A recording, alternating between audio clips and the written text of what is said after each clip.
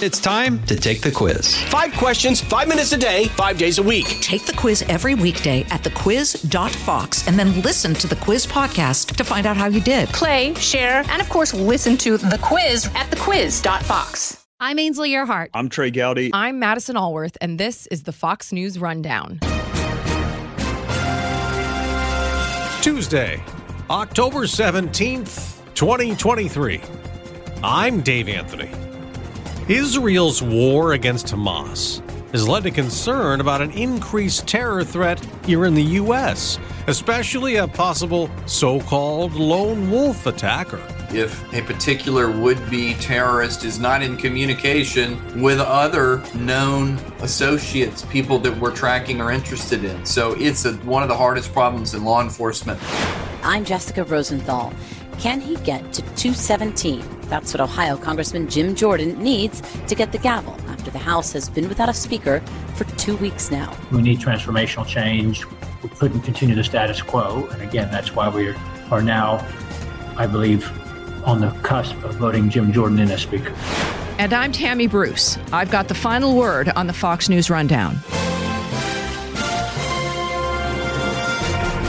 For an 11th day in a row, Israel is on the attack inside Gaza. We are continuing to strike against Hamas wherever they are. Israeli Defense Forces Lieutenant Colonel Peter Lerner tells Fox, "We are determined to destroy their capabilities, to pursue their leaders, and negate any capabilities to conducting massacres, terrorist attacks against Israel. They are going to lose." Now, of course, Hamas started all this with a terror attack in Israel earlier this month. More than 1,000 Israelis have been killed. There's been double the number of Palestinian civilians also killed. And the conflict there worries the FBI director here. There's no question we're seeing an increase in reported threats, and we've got to be on the lookout. Christopher Wray told a gathering of the International Association of Chiefs of Police over the weekend that lookout for the FBI is especially for lone actors who may take inspiration from recent events to commit violence of their own. And there's concern foreign terror organizations could try to get their supporters here to do something. This dastardly attack by Hamas has really put people around the globe on edge. Michael Allen was a special assistant for national security to President George W. Bush. We've seen attacks on synagogues and Jewish community centers in the past. I think it's certainly plausible that you could see not only the threats that the FBI director described, but I think you could see increased attacks on these type of Jewish targets, if you will. So I think it was prudent to warn about it so that everybody is on their toes. What are we looking for? What things is the FBI trying to find? What would stand out as, we have a problem here? I think that the FBI has eyes on a number of people who are, I would call it, Hezbollah or Hamas sympathizers, maybe people who want to facilitate fundraisers for those groups. They may be under surveillance by the FBI, waiting for them to interface with other more senior people in those organizations. Sometimes it's best just to watch people and see what else you can learn. But I think Iran is trying to think of this in the long term. They want to come back after us at some point, and this may be an opportunity when they start to either insert sleeper cells into the United States or otherwise radicalize would-be friends of Hamas or Hezbollah, who, remember the term from Al-Qaeda when we used to talk about lone wolves and self-radicalization on the internet? Right. It could very well be that that's just the type of people we need to be looking after as well. Yeah, and sometimes they just pop up. I mean, you didn't even know that person existed. Suddenly they're there and they do something, right? That's what makes it so difficult. There's only so many things you can do if you're our law enforcement agencies. If a particular would-be terrorist is not in communication with other known associates, people that we're tracking or interested in. So it's one of the hardest problems in law enforcement. But I think that we're trying at least to combat that at a minimum by having greater protection at synagogues and Jewish community centers around the country. Now, there is also concern about Muslims being targeted. Over the weekend in Illinois, a 6-year-old boy was stabbed to death and his mother wounded. It's really hard to watch this because the police tried to rescue the boy, they rushed so much. That's one of their neighbors in Plainfield, southwest of Chicago. Their 71-year-old landlord was arrested, charged with murder and 2 counts of a hate crime. Police say he was motivated by anger over the Israeli-Hamas war.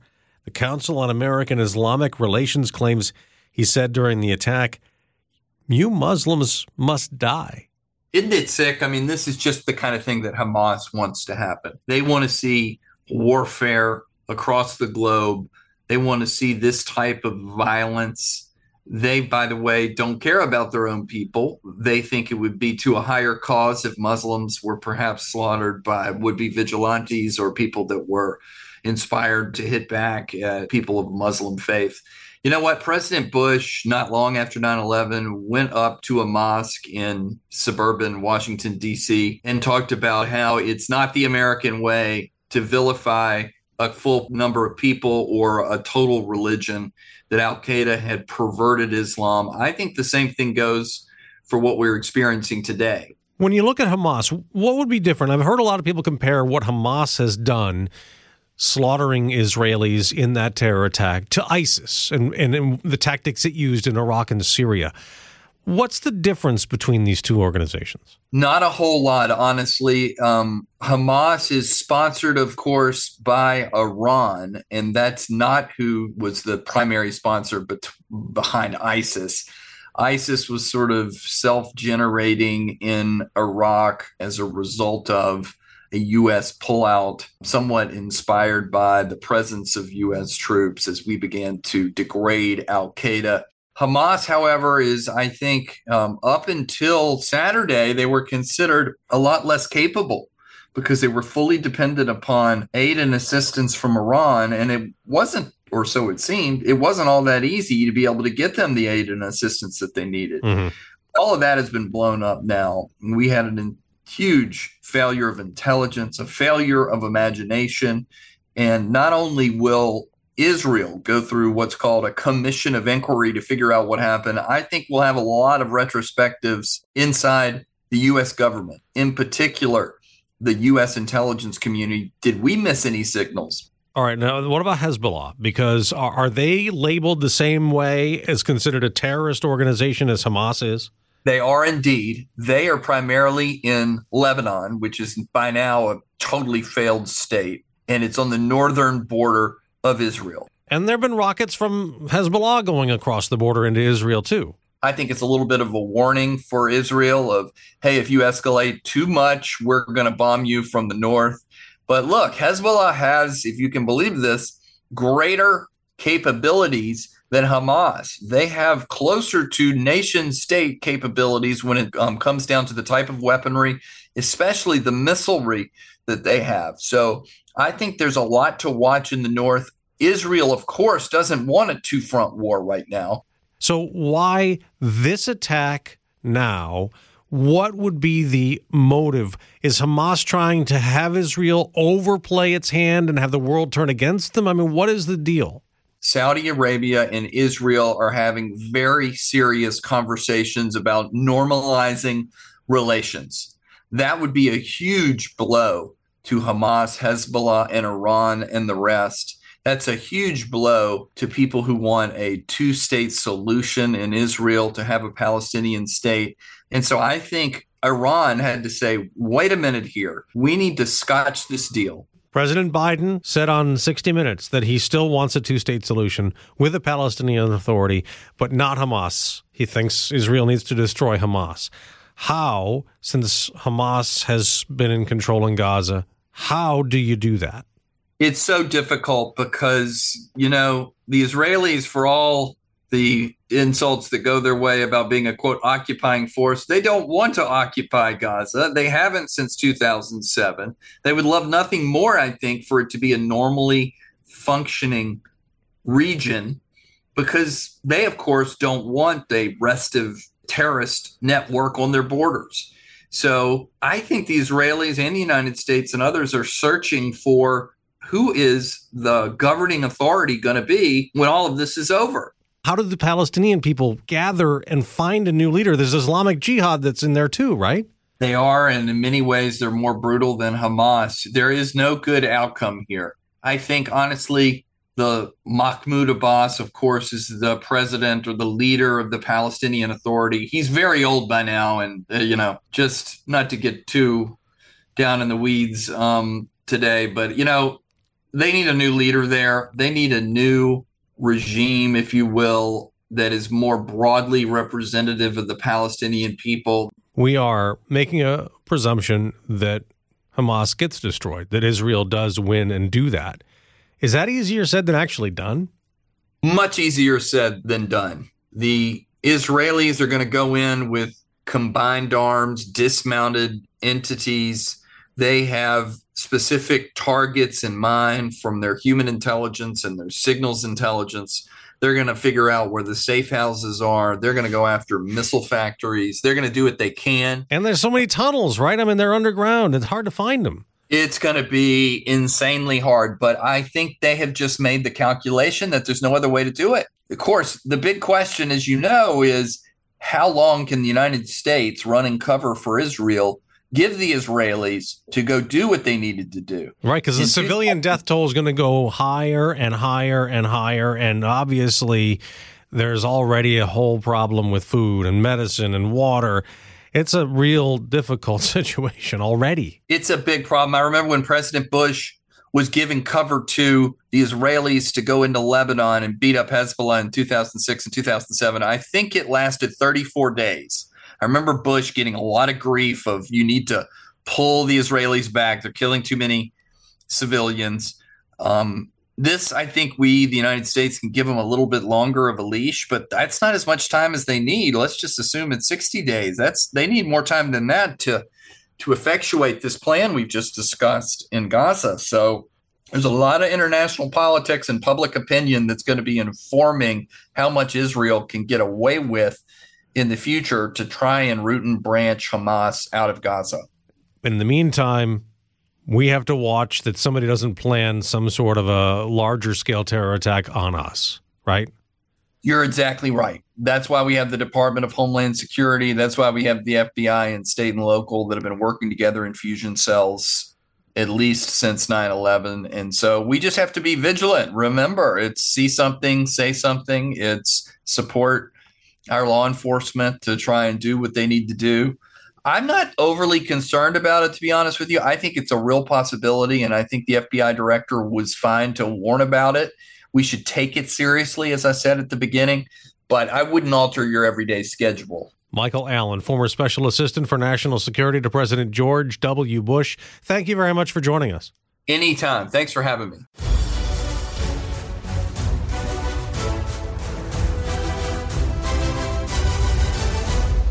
From the Fox News Podcasts Network. Stay on top of the latest news and information from Fox News. Listen and download the Fox News Hourly Update on your time. The trending stories you need anytime you want it. Listen and download now by going to foxnewspodcasts.com.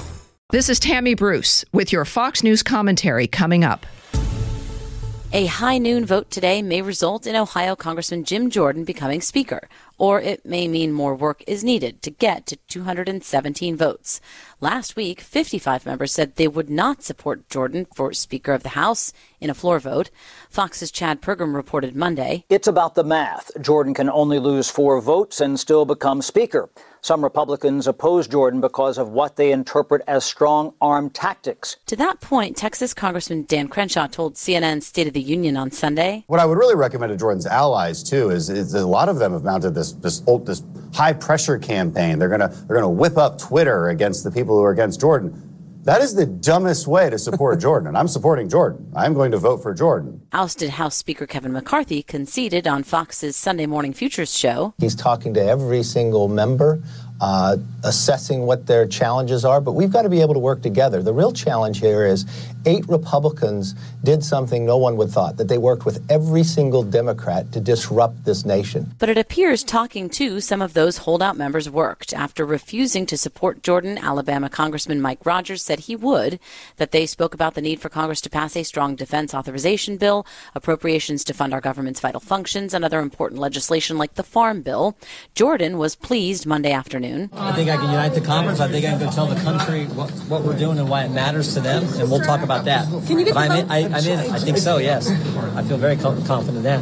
Missouri Congresswoman Ann Wagner, who said she couldn't support Jordan, especially after he told Congressman Scalise that America wants him, changed her position Monday as well. She wrote that Jordan had allayed her concerns about keeping the government open with conservative funding, the need for strong border security, and the need for consistent international support in times of war and unrest. I think Jim Jordan represents the conservative center of the conference. Virginia Republican Congressman Bob Good was one of the 8 members who pushed Kevin McCarthy out of the speakership. He has been an effective member of the leadership team as a ranking member and now chairman of the Judiciary Committee. He's been a loyal ally of former Speaker McCarthy and Leader Scalise, supported both of them when they were running for Speaker.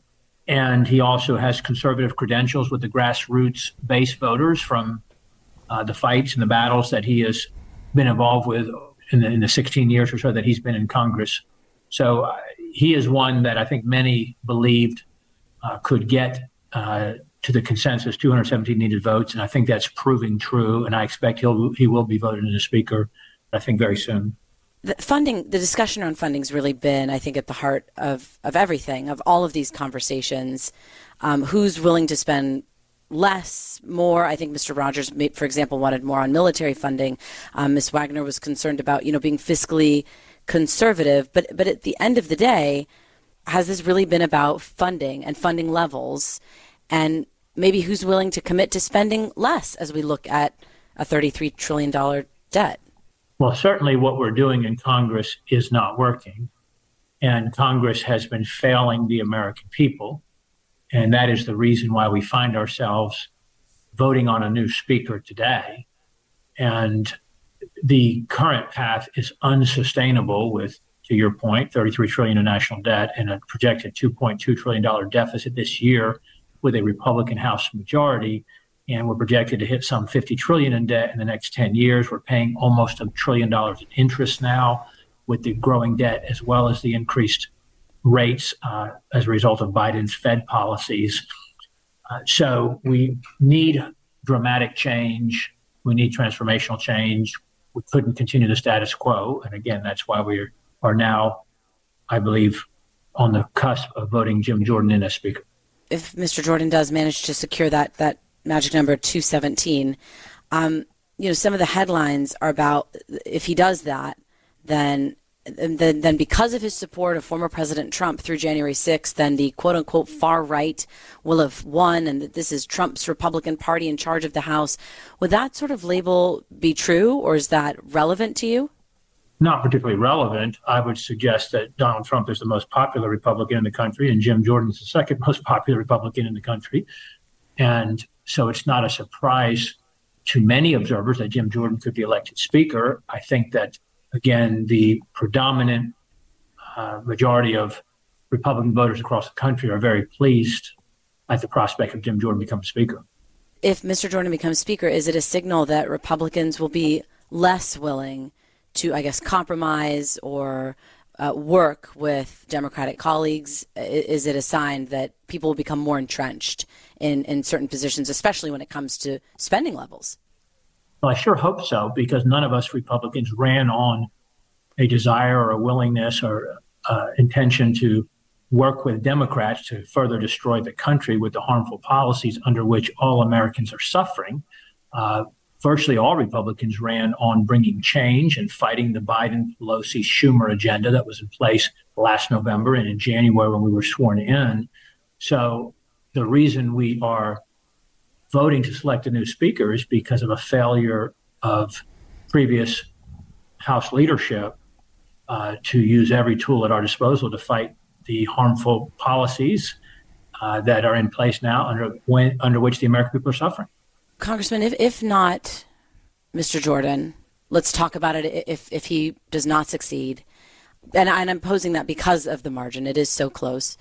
If he doesn't succeed and Mr. Scalise doesn't succeed and Mr. McCarthy's been pushed out, I wonder, and I think many of us wonder, then who? At that point, where do y'all turn?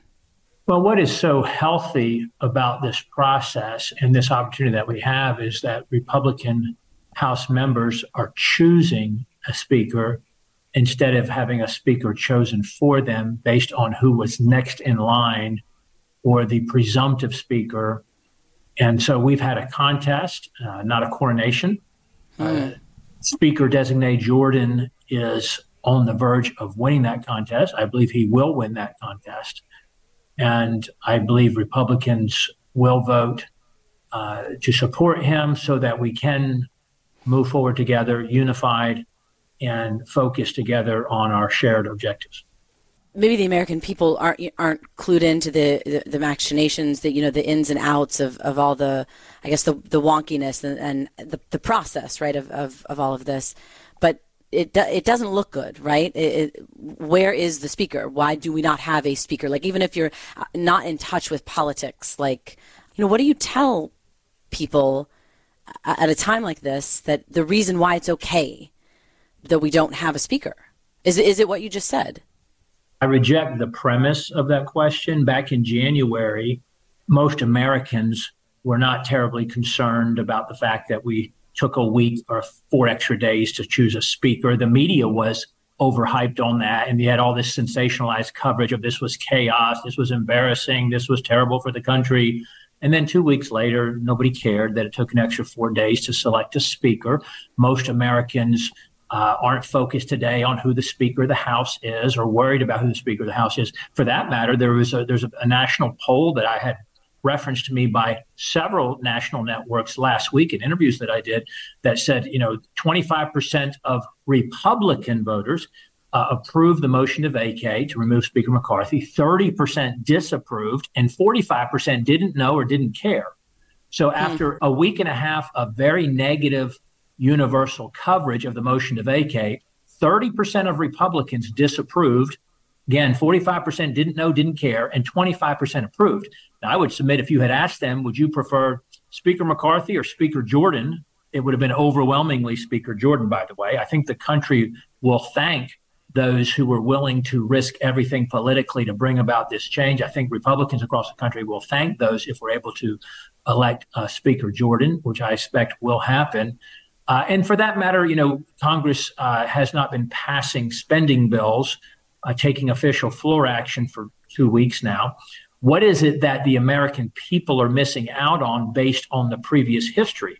That we might pass more spending bills in the House that are messaging bills the Senate has to this point refused to take up and will continue to take up, or that we might, when we do have those points of leverage, which have only been 2 so far this year, the debt ceiling and the expiration of the fiscal year at September 30, both of which we just surrendered to Democrats and passed unconditional increase to the debt ceiling and unconditional continuing resolution to continue to fund the Biden, Pelosi, Schumer policies and spending levels that have been in place since last year. Which of those two, messaging bills that the Senate won't take up or passing spending bills that the Democrats want us to pass in the Senate, which of those two do you think that most Americans are scared that we're not accomplishing over the last 2 weeks and are in a hurry for Congress to get back in action to keep on doing what we've been doing versus making transformational change? I suspect we need transformational change, most Republican voters, even independents would say, versus continuing the current track, which is unsustainable.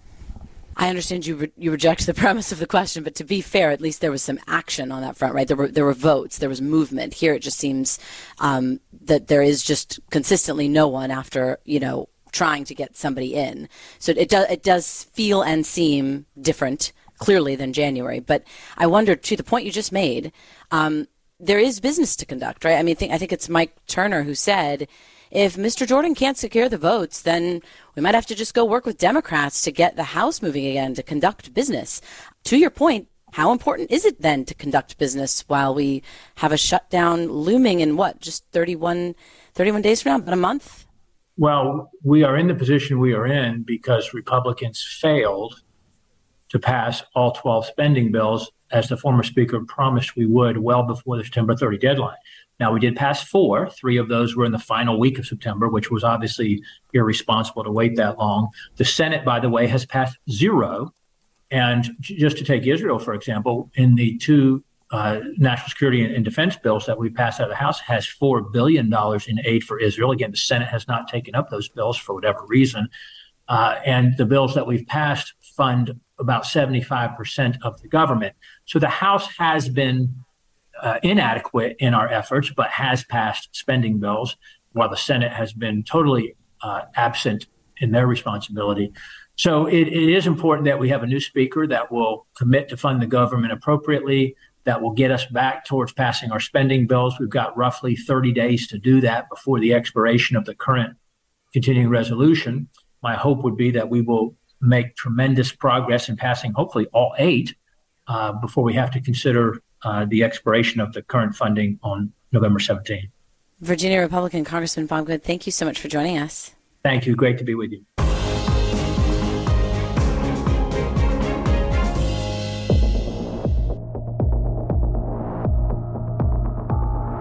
I'm Gianna Gelosi with your Fox True Crime Minute. The wife of an alleged serial killer is asking authorities to give back guns seized in a search of the family home as she struggles with cancer and medical bills and is divorcing her husband.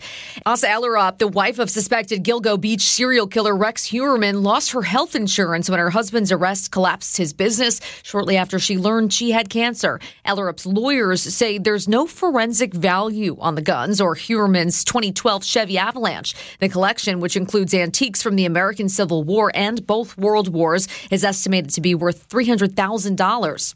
Ellerup's lawyers say she's been living off of savings and a GoFundMe campaign set up by Melissa Moore, who is herself the daughter of a serial killer known as the Happy Face Killer.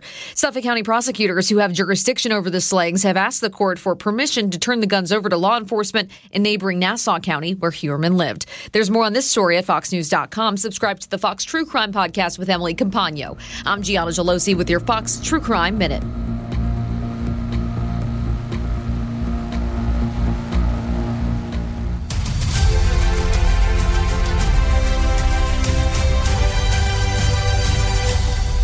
I'm Dana Perino. Join me for my brand new podcast, Perino on Politics, as we analyze the 2024 election cycle. Make sure you subscribe to this series on foxnewspodcast.com or wherever you download podcasts, and leave me a rating and review. Subscribe to this podcast at foxnewspodcasts.com. It's time for your Fox News commentary. Tammy Bruce.